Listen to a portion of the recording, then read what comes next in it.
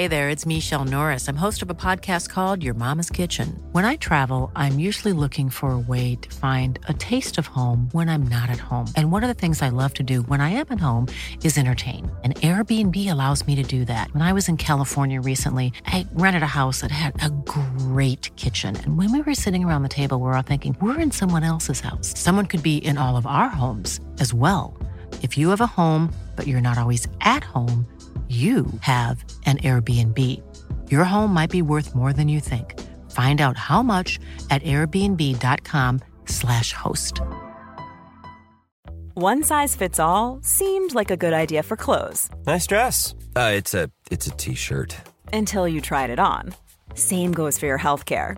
That's why United Healthcare offers a variety of flexible, budget-friendly coverage for medical, vision, dental, and more. So whether you're between jobs, coming off a parent's plan, or even missed open enrollment, you can find the plan that fits you best. Find out more about United Healthcare coverage at uh1.com. That's uh1.com.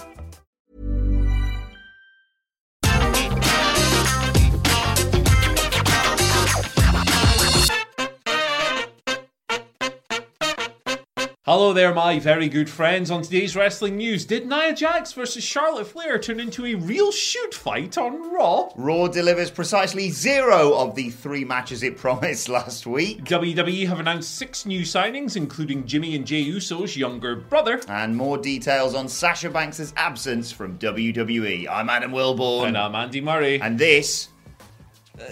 that's what happens when you apparently can't get on the same wavelength as someone else. Is the news. Pardon me while I drop you on your head. Like what happened when Nia Jax and Charlotte Flair wrestled on last night's episode of Raw. So this was a deeply weird match. And, you know, in a match like this where Nia Jax, who's not the champion, pins Charlotte Flair, who is the champion, that's quite weird in itself, but it's not the big story coming out of this match. It's the way it broke down. Like a couple of minutes in, they went to the commercial, and when they came back, Nia hit a particularly nasty-looking spine buster. Oh. There was a cover. Charlotte didn't even kick out at 1. Just as soon as Nia got on top of her, she went, nah, screw this, I'm out of here. Came back in, there was a backdrop a minute or so later. It looked kind of stiff. Like Nia kind of let go a little bit early. It looked like Charlotte hit the deck, and after that, brother, it was pretty much a shoot.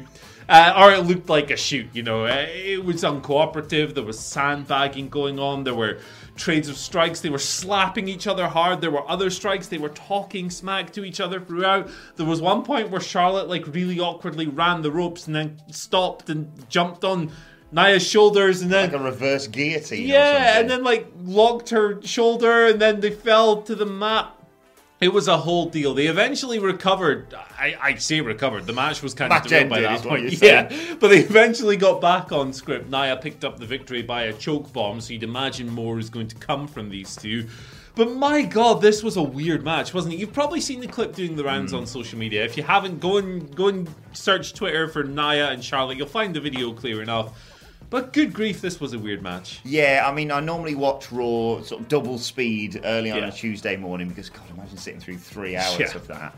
But even I, early on, was like, wow, these two aren't on the same page. And like you say, then it just devolved into that moment. I think the particular moment that I think of, because it's all well and good, maybe slightly stiff moves and let people go. It's the bit where they just stop, look at each other, and then just slap each other really hard, basically. The whole show, as we'll get onto in a second, was very surreal. I guarantee you and I are going to be reporting on this tomorrow that Vince McMahon came in and went, no, rip the script up half an hour before, let's rebook all the matches, as I'll talk about in a second. But again, a weird match to just have anyway. Yeah. Heel Nia Jax versus the heel champion. But then again, to segue beautifully into my first story, I suppose they were thinking, fans are going to miss out on that, because one of the matches we were promised this week on last week's show was a heel, Sheamus, versus a heel champion, Bobby Lashley. They didn't do that. They didn't do The Miz versus John Morrison. The Miz, conspicuous by his absence on Raw last night. They came very close to doing a Doudrop versus Eva Marie, but that just never happened. Eva Marie just got beaten up by Doudrop before the bell, which makes Doudrop a another heel? I don't know. It was a mess, this show. Like, there were some great moments. Let's just say very quickly that US Championship triple threat match was absolutely great. And a clean finish amongst all that. And a really nice moment of Drew McIntyre sort of acknowledging Damian Priest. Damian Priest, as we've been saying for months now, he's one of the few good stories in terms of transitioning from NXT to the main roster. Karrion Kross looks at that and goes, I wish I could have that. So why am I Kwang now? Yeah, it's weird. But yeah, they literally, me and Sige on Friday, because yesterday was a bank holiday, apologies for our absence, we recorded a preview. And normally I go, well, they haven't announced anything, let's just make some bollocks up. But we were like, they've announced 3 matches. There's some fallout from the storylines from last week. We can all talk about that. What actually happened is they didn't do any of those matches. They put 2 championship matches on just on a whim after a promo train at the start of the show. And Alexa Bliss, who appeared to be lining herself up to be the Extreme Rules challenger for Charlotte Flair, was nowhere to be seen in Ajax pinned her. What's going on? Yeah, this was very strange, wasn't it? Very, very strange indeed. They're really taking the whole card subject to change thing to the extreme. And, the thing about the card subject to change disclaimer is that it technically gives WWE carte blanche to do whatever the hell they want regardless of what they announce. But it shouldn't really be that way. I mean, this disclaimer was originally for unforeseen circumstances. Yeah. Now, maybe it'll come out that there were unforeseen circumstances and certain people couldn't make the show. But Sheamus and Bobby Lashley made this show. They were there. Even Maria Doudrop, they were there. Yeah, exactly. So Lord knows what's going on. And some of the things they decided to do with the people otherwise were just baffling. The triple threat was tremendous, don't get me wrong. But then you had John Morrison losing to Omos in 2 minutes, and it's like... way to set up his babyface run. Yeah, exactly. Like, are you pushing this guy or what? Because that's not how you do it. If you want to have Omos squash someone, and they'll pick some random goober, have a local enhancement talent, have anyone. Alberto Carrillo got squashed by Karrion Kross and no one cared. Yeah, like get Akira Tozawa in there. Like who? Well, he was dressed as a dog. It was good stuff last night. Here's a dog. Yeah, he was a bit busy. Wasn't it? But yeah, really shout out show. to R-Truth actually. Why are you jumping over a gate? There's a handle on it. Was a very funny line. I'll give him that. He gets WWE style comedy, doesn't he? And he's going to be doing that for years and years. But yeah, weird show. Strange choices were made across the board. And what's my second story? I've genuinely no idea. Yeah, speaking of strange WWE hiring people, it's not that strange. WWE new signings, right? 6 of them, 6 people, 2 second-generation stars, right? The first one is the son of Bull Buchanan. Be cubed! Yeah, there you go. Be cubed. Be free, phone home. His name is Ben Buchanan. He's 22 years old, 6'4", 250 pounds. Wonder what attracted them to him. Yeah, I wonder. WWE, of course, announced these yesterday on their official website, which is where this comes from. Now, the second generation star is Seth Fatu, or Joseph Fatu, to give him his real name. He's 28 years old. He is the youngest brother of Jimmy and Jey Uso, which means, of course, he is the son of Rikishi. He's got a bit of indie experience like Buchanan. He's been wrestling for 2 or 3 years. He's worked for companies like GCW, a few others. But then we get into kind of like the non-indie wrestlers on here. We've got Bobby Stevenson, who's kind of another notable name. He's Gable Stevenson's brother. WWE, of course, have been heavily linked with Gable. He's another big lad, another young lad, so it's reflective of the new policy. Brady Booker is another one, 21 years old, 6'3", 245 pounds. And we got another one, Joshua Dawkins, whose uncle Daryl was an NBA player. He's been trained by Devon Dudley. There's one more, Jessica Wynilko, apologies if I mispronounced that. CrossFit athlete, gymnast, bodybuilder, the only female on the list. So yeah, new people coming in, all under the age of 30. All under the age of 30, and they have a new thing in NXT or the Performance Center or whatever it is that they have now. It is literally one of those things you used to get at theme parks. You must be this high to compete in the WWE. They're all like 6'3" or something like that. They're all large. Oh my days! So I'm 6'3", so you're telling me there's a chance. But look, it's going to be exciting to see what they do next, and especially with it was my first chance to see the weird new NXT logo that I'd seen teased on Twitter on Raw last night.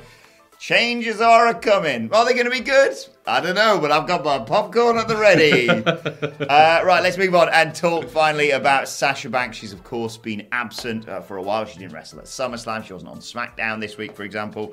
But according to PW Insider's Mike Johnson, she won't be returning this week, barring any last-minute changes either. By the sounds of things, it's not too much to worry about because apparently the promotion hopes to have her back on the road by the 10th of September, which is, of course, when the Super SmackDown show takes place in MSG. But yeah, SmackDown just stacked with female talent right now. It's bursting at the seams, isn't it? So, if there's... You can't call someone's absence due to unforeseen circumstances good. However, there are certainly worse times from the brand's perspective that this could happen. Obviously, the key is hoping that whatever's keeping Sasha out isn't too bad and that she's doing okay and she's recovering from whatever it may be. Hope to see her back on our screen soon because that division looks kind of silly when she gets back. And there are lots of really exciting possibilities on that show. I've worked out the thing that makes SmackDown so good is the, quote, 9 Bs of SmackDown. Will I be able to remember them as I go through these? No, but try it anyway. Brock, Bloodline, I just sort of grouped them all into it. Becky, Bianca, Banks, Baron, Big E, 2 more. There's one I remember definitely. Come on, help me out here. Balor. And the best one of all, Boogs! The 9 Bs of SmackDown. There you have it right there. But look, Bianca Belair and Becky Lynch and a returning Sasha Banks. They shouldn't have any trouble booking till the Royal Rumble, probably now with the SmackDown Women's Championship. The Royal Rumble 2024. I'll probably burn through it by next week. So there you go. Anyway, let's move on to your Twitter questions. At WhatCultureWW, of course, if you want to get in touch with us. First question today comes from Daniel Navarro, who says, lads, after watching your Bray Wyatt podcast, thank you very much. And if you like those sorts of things, What Culture Wrestling, wherever you get your podcast from, it got me thinking of the talent logjam issue. Do you think that a rotating seasonal roster would be a good fix for hyping up wrestlers whilst others recover or build up anticipation? Yeah, to an extent, in certain companies where the roster is huge, WWE, obviously, AEW is kind of going that way now as well. And there is benefits to people just disappearing for a bit, right? Being off TV for a few weeks and coming back and then re-entering the program. AEW already does that to a degree, but that will become more important as the promotion progresses. So, yeah, definitely, that's kind of how wrestling was put back in the day. Territories. Yes. You go to the territory, you stay for as long as you're effective, you go away for a while, you go somewhere else, and then you come back and freshen up and everything else. It prevents people getting bored of you, prevents oversaturation and everything else. So, yes, it's a good idea, and I think we'll see more of that in AEW in particular. In WWE, I don't think they can help themselves. So probably not over there. But I'm going to give Andy a heart attack as I say this. I've just got to agree with what Jim Cornette says about this, and that is, how can I miss you if you won't go away? I think you're exactly right. Sometimes he's right. Yeah. Sometimes. But, just the fact that some people, they come in, they have a great title run or a title challenge or a big feud or whatever, and then it's just like, we've gotten out for you, but we've got 3 hours to kill, so do you want to fight Dana Brooke? Yeah, it's just like, go away for a bit. Like Asuka, who I'll talk about in a second. I miss her on being on TV, but that's good because for a while it was just like Asuka, and she was holding that women's championship division down, doing a great job with it all, but go away so I can miss you. Anyway, second question today comes from John Shoemaker Jr., who says, good morning, legends. If WWE was ever to make Karrion Kross a face, you'd have to be able to see his face first, of course. Do you think that could ever work or be a disaster? It can't be worse than what he's at right now. Yeah, he's not made the best start to main roster life, has he? He doesn't strike me as a natural babyface, Karrion Kross. I don't know what about his character you would latch onto as something to root behind. He's not particularly badass or imposing in the same way as a Brock, who can work as a babyface, I think, because he's so impactful and so mean with his offense. He's a guy who's quite reliant on the pomp and circumstance and the smoke and mirrors. Nothing wrong with that. That's pro wrestling 101. That's not an insult, by the way. Bring back Scarlett. What are you doing? Exactly. But I don't know. There aren't really any qualities for me in his work that scream babyface. Brock as well, by the way, who's a comparison point because he's another monster, is a great seller as well. He's a really underrated bumper and seller, Brock Lesnar. So I don't see any of that in Kross. I think he's a much better heel, and even though they've kind of not done the best job so far. It's the way to could hear a rat piss on cotton. Yeah, she could. When he came out last night. It was ridiculous. The only thing that I think that could make him a good babyface is, his sleeper submission thing where he does the fresh hand next to his ear. Give him B cubed now. So B cubed raps whilst he puts someone to sleep or something. Just a thought.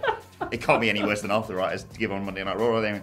Jonathan Johnson, final question of the day, saying, hello, beautiful people. What do you think about maybe Asuka returning as a heel to freshen up her character? I think it's a good idea. She's not really done that in WWE yet. She's obviously shown flashes of nastiness in certain feuds and rivalries and everything else. But yeah, why not? I mean, we've seen kind of variations on the happy, dancing, babyface person that she's kind of evolved into. We needed that noise during the first bit of the pandemic. Yeah, exactly. She was one of the best kind of empty arena era wrestlers for me because she was so vocal and everything else. But yeah, it's a good idea, and I think there's lots of exciting matchups with people on different sides of the alignment scale that we maybe haven't seen before in those roles. Although they are rapidly running out of babyfaces because they don't know how to book them.